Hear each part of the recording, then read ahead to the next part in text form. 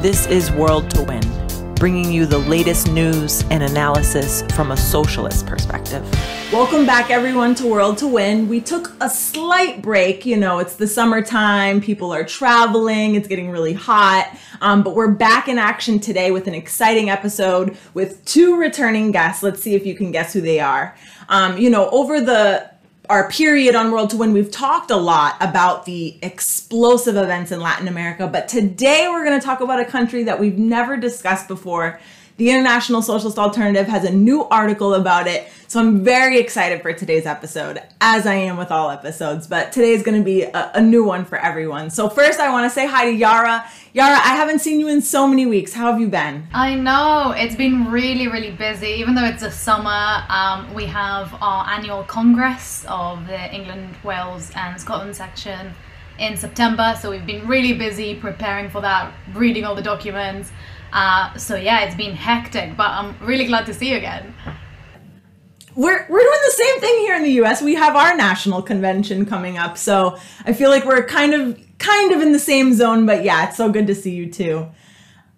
So this week, if you haven't been able to figure it out, which country in the Caribbean, another clue that we haven't talked about, it's Haiti. There have been explosive events that have happened there. I'm sure many of you have heard that recently President Moise was assassinated by hired mercenaries. And it comes in this context of a deepening economic crisis, social turmoil. They've had protests for years, actually, in Haiti, which we're going to talk a lot about.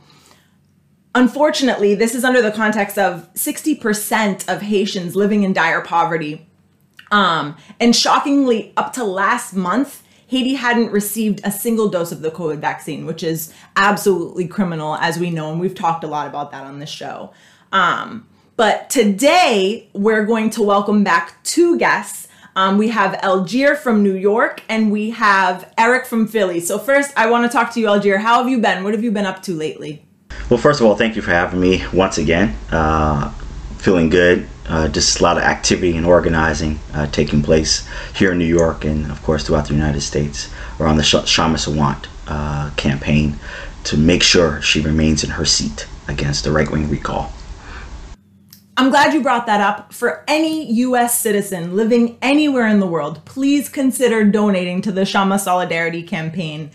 You can find a link on socialistalternative.org to make sure that we defend the only socialist Marxist city councilor in the U.S. So thanks for plugging that, Algier.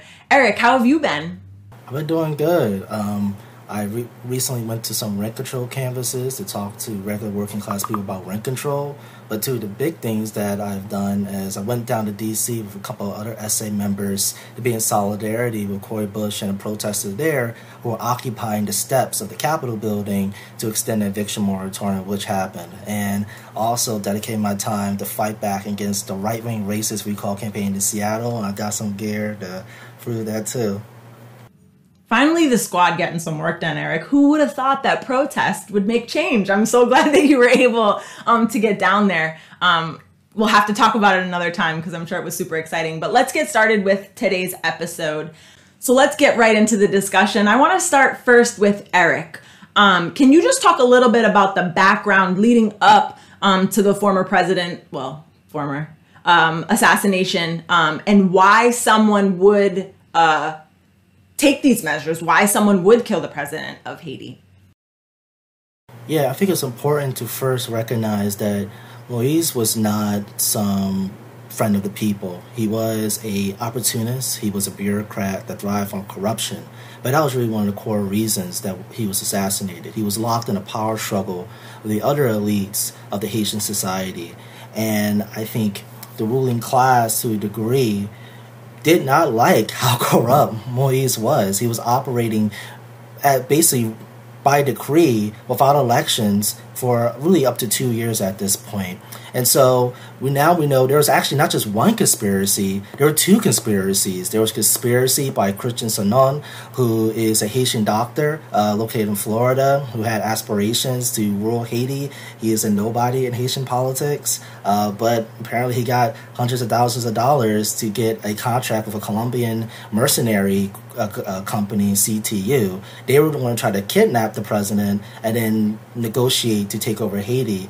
Is obviously he's not the only one involved in this, because he was declared bankruptcy. There was another conspiracy with several of his bodyguard units, Sanon, actually went in there and were going to assassinate the president. They were not going to cooperate with Sanon, which speaks to larger influences at play. And since afterwards, they quickly talk about the situation, they talk about like it really is bigger than just this one person, this Haitian person in Florida. Judges are being issued death threats saying that they should not open this investigation. Investigators have basically stopped investigating all out because they can't even investigate out of fear of their safety. So it's really just a whole mess of the ruling class of Haiti fighting against one another for profit and power. Thank you, Eric. I think this is really interesting, but I want to take it back a little bit, because obviously, like you said, it's not like he was adored in any way, shape or form. And it's not just by the ruling class, but also by the people in Haiti. Like there's been a movement against him since 2018, but it was still ongoing this year. And I was wondering if you can tell us a little bit about this movement, what they were saying, what they were doing.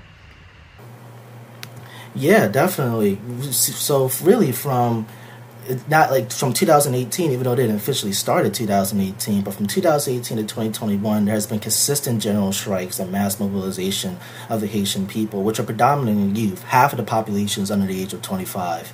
And they saw really, I cannot pronounce the word, but in the English translation, it means lockdown. So the entire country was essentially in lockdown. Roads were blocked off with barricades. You had general strikes in massive industries like the garment industry. And you had mass protests, tens of thousands of people going out into the streets against the Haitian ruling class, and were met with armed repression by the Haitian police and also paramilitary gangs, etc. And I think the core reasons why they kind of mobilize out into the streets, I mean, it's not really one issue in Haitian society. It's like a culmination of issues in Haitian society. You have the complete failure of democracy in Haiti. You only have 10 senators elected in Haiti that actually have a mandate.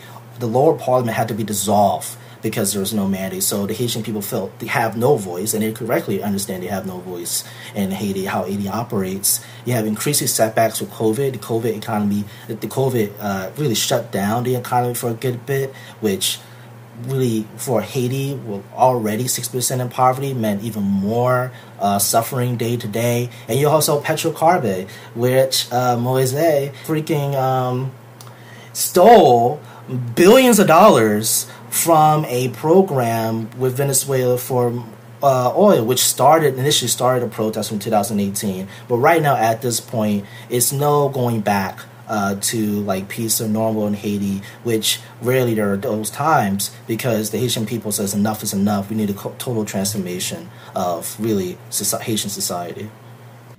Eric, I learned so much from reading the article, actually, that you just wrote, and I forgot about all of the things that have happened over the past few years about Haiti. And one thing that you mentioned was the terrible earthquake that happened some years back, and all of the corruption involved with, financial aid that was supposed to go to Haiti to help, with that terrible natural disaster that destroyed many parts of the country. So if you want to read more about this, you can check out Eric's article. It's in the link below. It's really good. But can you go into a little bit what you talked about in this article, explaining some of these horrendous conditions that Haitian people face, but especially in regards to U.S. imperialism? Yes, I think I definitely can. In order to understand the situation in Haiti, you have to understand the role of U.S. imperialism.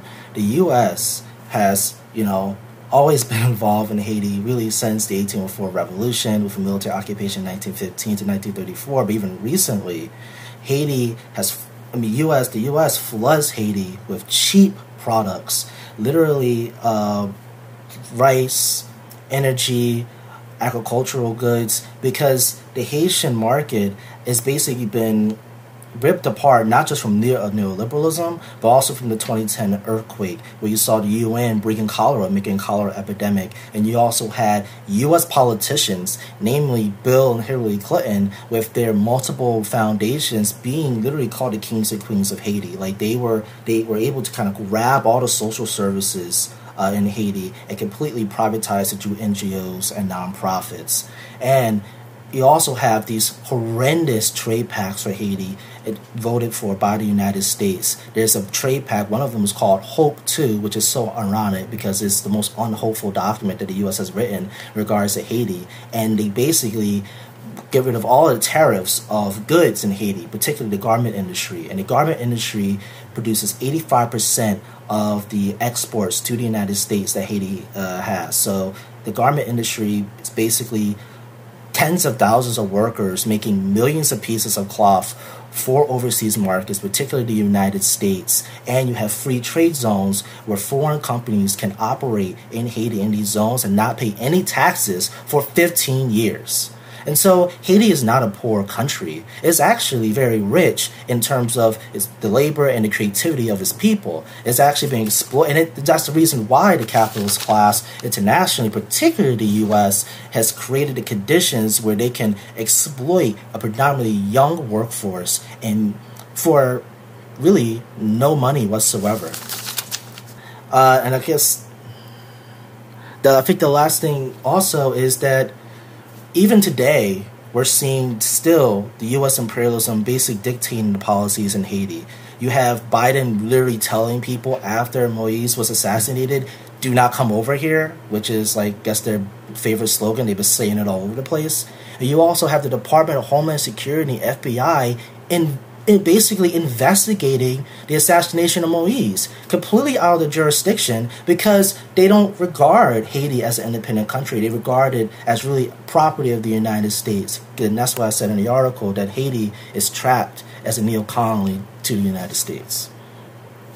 This is really interesting, and I think the connection to kind of neocolonialism is really important, especially when we look at places like Haiti that have a long history of colonization, you know, like first by Spain, then by France. And actually, I think it's really kind of important that we mention the fact that on this month, 230 years ago, so in 1791, there was one of the first slave revolts in Haiti that, you know, within a few decades, there was a full revolution that was incredible in Haiti. So I was wondering, LJ, can you explain to us what happened, how this movement started? Yeah, I think actually when we think of the Haitian Revolution and its beginnings in 1791, we have to turn the clock back a little bit to the bourgeois revolution in the what would become the United States, the American Revolution of 1776 that overthrew British imperial power, and then the key, what really was the germ that really gave the impetus for the rebellion, and then of course then the revolution, the Haitian Revolution, and that is the French Revolution of 1789, 2 years previously, which was the period of enlightenment, a period of liberty, of fraternity, of equality, and really saw the downfall of the monarchy. This had a profound effect on the consciousness of mulattoes and free blacks, of the French who were fighting against the monarchy and tore down the monarchy and opened up a period really of the emergence of the capitalist class in French society, particularly the mercantile merchant class that would emerge, very powerful, and certainly this had a profound effect on the events in the consciousness of the masses there. And certainly when we think of Haitian society, and you're correct to say it was controlled, the island was controlled in two halves, one half by Spain, the other half by the French. But we had deep class and interracial conflict that was developed and really constructed really to control the society, control the masses, particularly the enslaved Africans who had been transported there the slave trade. And in many ways, we have to look at this not from 1791 or 1776 or 1789. We have to look at this from the maiden voyage of Christopher Columbus, 1492 and 1493, because that's really the beginning stages of what we understand as slavery, as global racism and oppression and exploitation. I think this is so interesting because, I didn't really know anything about the Haitian Revolution, and preparing for this episode, I read about it, and it's one of these kind of like most incredible events in history. I don't think it's an exaggeration to say that. When we look at all of the things you just mentioned. And I wanted to know if you can explain a little bit more about kind of like how this played out, how these kind of first revolts turned into this revolution, and kind of how this happened, because it was the first successful kind of slave revolution. Well, it was rooted really in the brutal reality of life as a slave, working on the plantations. We have to kind of think about this, because there were three distinct classes in Haitian society at that time. You had the big landowners, known as the big whites. You had the small whites, as they were called, and they were kind of the petty bourgeois of the society. Then you had the mulattoes, many of them the byproduct, actually, of sexual violence against enslaved Africans. They also owned land as well, but their rights, their citizenry was very truncated, in fact. So the early stages of the revolt took place around the question of democratic rights, took place on the question of the brutality of the big and small whites to control the enslaved Africans working on the massive plantations. Haiti, or the island of Hispaniola, was the most prosperous island in the world. It really was the anchor to the slave trade. And so when the rebellions began on the various plantations, this had a profound effect. This is also taking place as the French Revolution was also in process as well. And so you have the events on the island, you have the events in France, you have the emergence of leadership that come about, and certainly we all know the name of Toussaint Louverture, Dessalines, that would complete the revolution in 1804. And so the nature of the rising consciousness, the brutal reality that was taking place in Haitian society, led to the various rebellions taking place. And in fact, which we could probably talk about later, it would have a profound effect for the United States as well, because the threat of rebellion, remember, what we understand is the United States is born in 1776. It's a new nation state, and it's a slave society. And so they're fearful of what could emerge in the sense of slave rebellions and the conspiracy of slave rebellions. So George Washington, Jefferson, and all the founding fathers were terrified of what could emerge in their own backyard, and Haiti being in the Western Hemisphere. So, Algeria, you're talking about this extremely inspiring revolution that's, being influenced by world events. The independence from France that's happening, but also the things that are going on in France, I think is an interesting dynamic. And this revolution eventually abolishes slavery. We see the world's first Black Republic, which is still today talked about, by Black youth. And I heard this a lot in discussion coming out of the Black Lives Matter movement, the George Floyd Rebellion, etc. But sadly, we see since then, over the past hundreds of years, until today, the Haitian workers and the poor continue to experience devastating misery. And many of them, have even had to emigrate to the United States. We have a huge Haitian population here. And so Haiti itself has formal independence. But in reality, as Eric mentioned, it's, a neo-colony. So I have a feeling I know what you're going to say. But what went wrong in the Haitian Revolution? Well, I think a number of things went wrong. We've got to keep in mind that this was part of a struggle among the ruling elite that represented the Britain, the Spaniards, the French. And this was a crucial element of who would control the markets of slavery, right? Who could control the island itself. And it was, the British, the Spaniards, and certainly the French tried to take the island a number of times. One of the crises that took place was the fact that there was no revolutionary leadership, actually, that would be able to certainly take inspiration from the French Revolution, which was also going through deep crisis, and a counter-revolution, where you would see the rise of Bonaparte in 1801, who will attempt to retake the island in 1802, 1803, 1804. And so there was no revolutionary leadership, no organization. Toussaint was a powerful figure in society.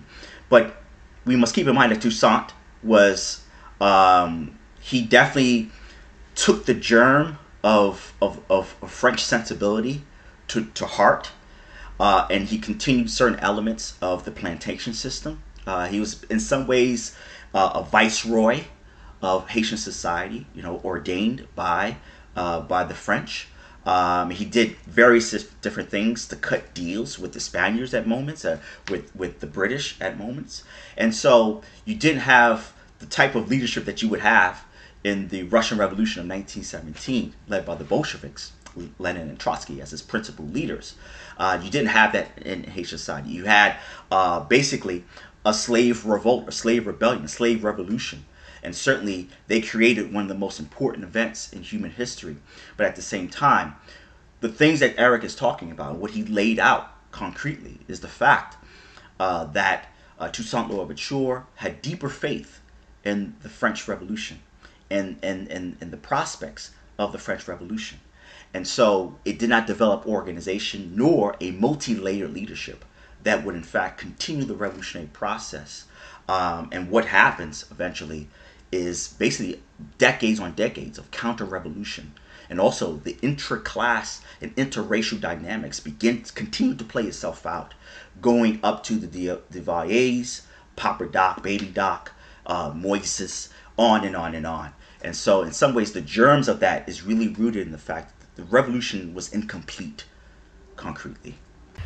I think because this is such a big topic that I think so many more people like me don't know enough about, it would be really, really useful to kind of know where we can learn more. So I've read this really interesting article that made me really want to read the book The Black Jacobins. Just the other day. It will be linked in the comment in the description box.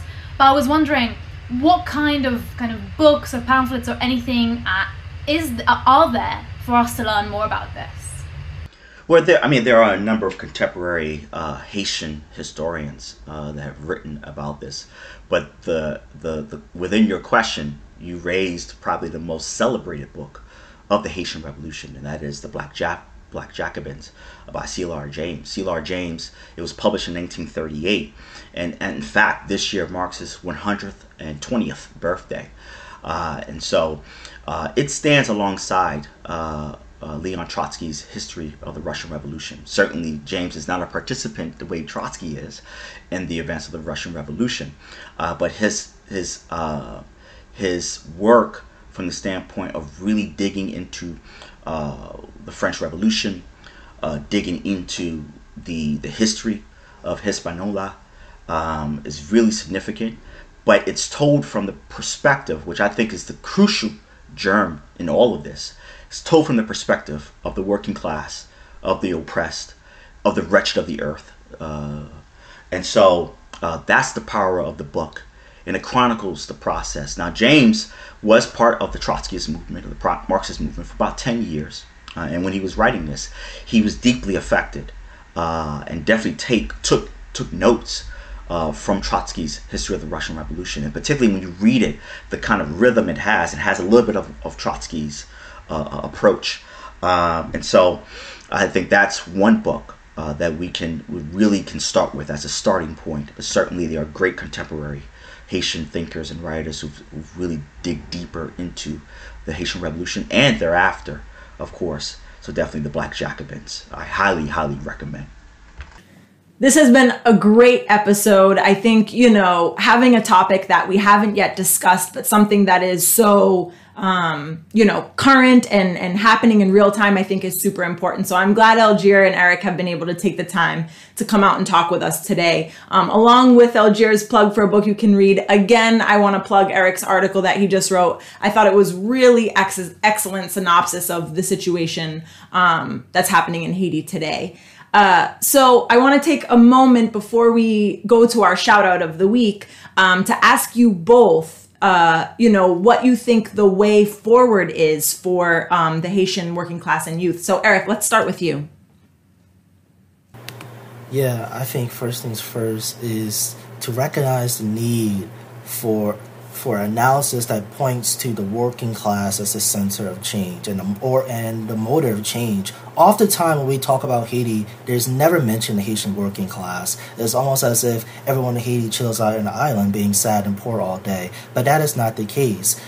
Every moment in Haiti, even in the 20th century, we saw the Haitian working class going out into the streets, fighting not only against their own ruling class, but U.S. imperialism. And we're seeing that today. And that's why you look at these massive protests, and even though 99% of the population speaks Creole, they have English signs because they are trying to appeal to the broader working class internationally and really pointing the blame at not just Moise, but also against Biden and Hillary Clinton, etc. So the way forward is to look at the garment workers, for example. Imagine if 50,000 garment workers in Haiti go on strike. That is basically like the whole garment industry is put on hold. That is the power of the Haitian working class. And the ruling class of both the U.S. and Haiti know that. And it's also to recognizing the enemy of the Haitian ruling class being tools of imperialism. And I think that's the most important thing to understand. It's like we know how corrupt the leadership is and what their tools for and ultimately their aims for, but we also need our own organizations, our own leadership. And I think really want to echo Algier's point that every time that the Haitian working class and the oppressed were close to power, there was a question of leadership.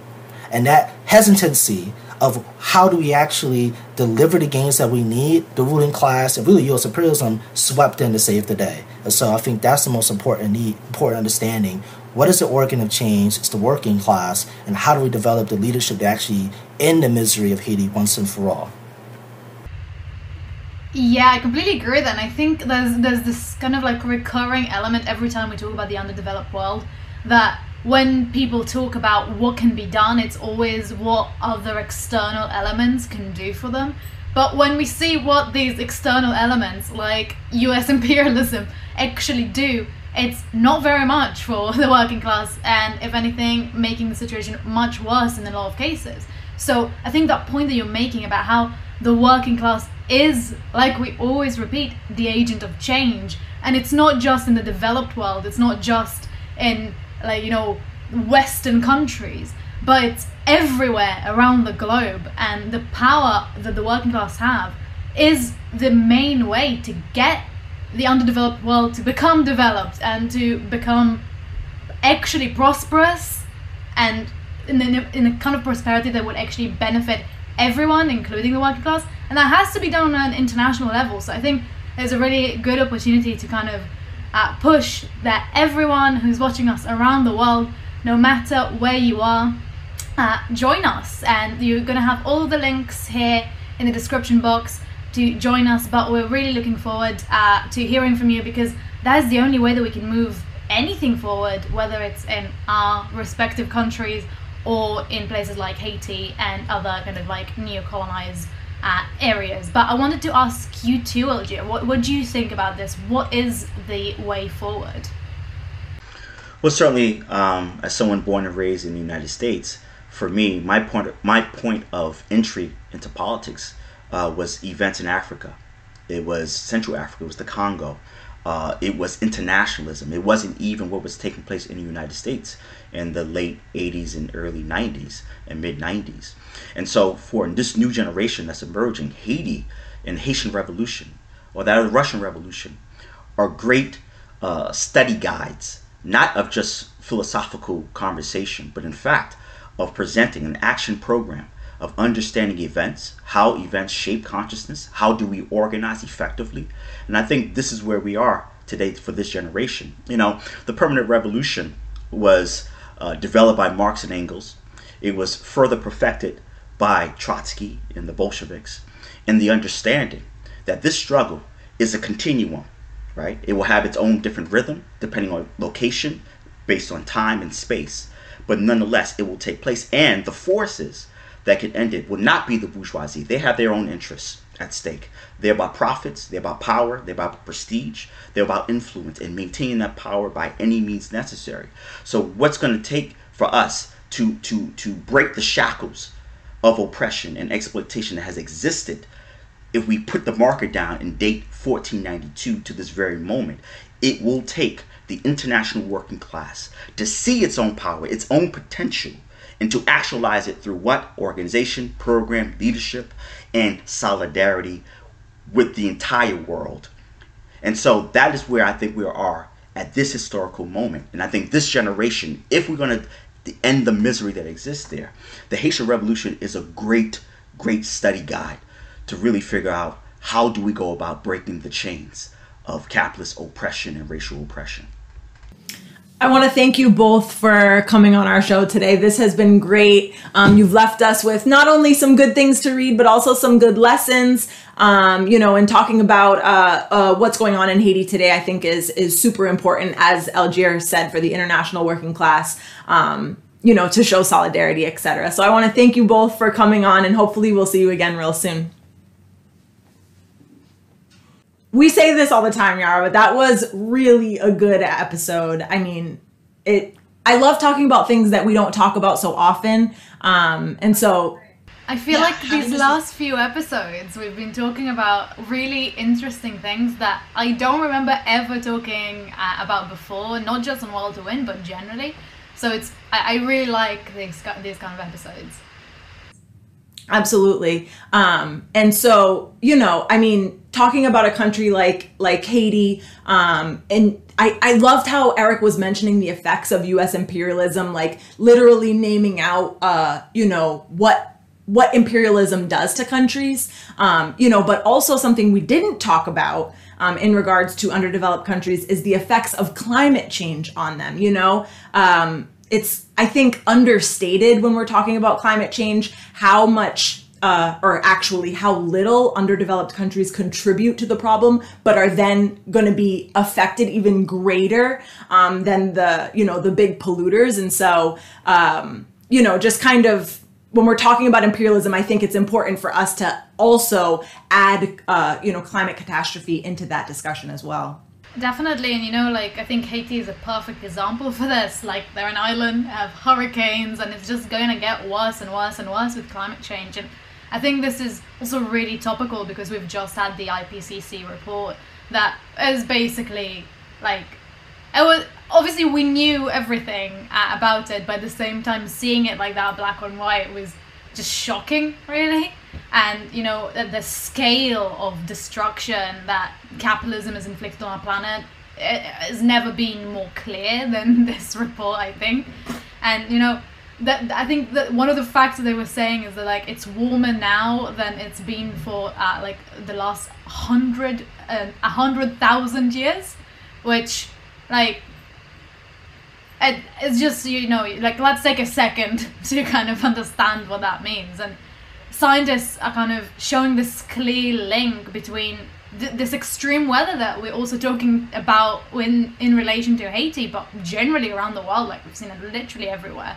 And the last decade or so, and also climate change, it's not coming out of nowhere, it's so, and this clear, I don't think anyone, obviously some people are still denying it, but I think it's very, very difficult to deny it now when we're seeing these devastating effects on the climate.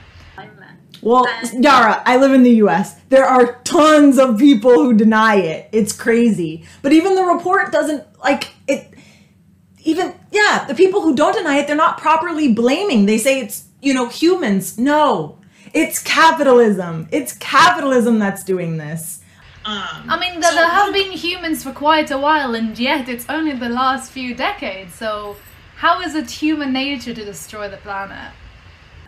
So what are we going to do about it, Yara? Well, I think we've talked about this a lot on World to Win as well, and obviously we always kind of say how important it is to connect to capitalism. And obviously the solution is to get rid of the capitalist system and to put in place a system that's not built on profit or allowing people like Jeff Bezos to go to space and spend billions on that instead of the actual like lives of people on this planet.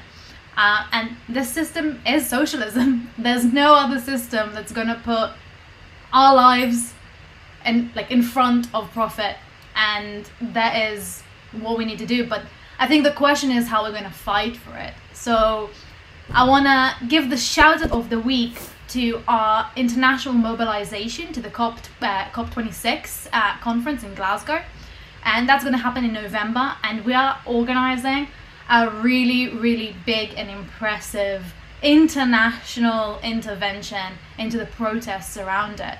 You know, our members from all around the world are going to come to Glasgow in the UK to protest this summit and bring these socialist ideas that we keep talking about on this show and generally on the streets as part of the International Socialist Alternative.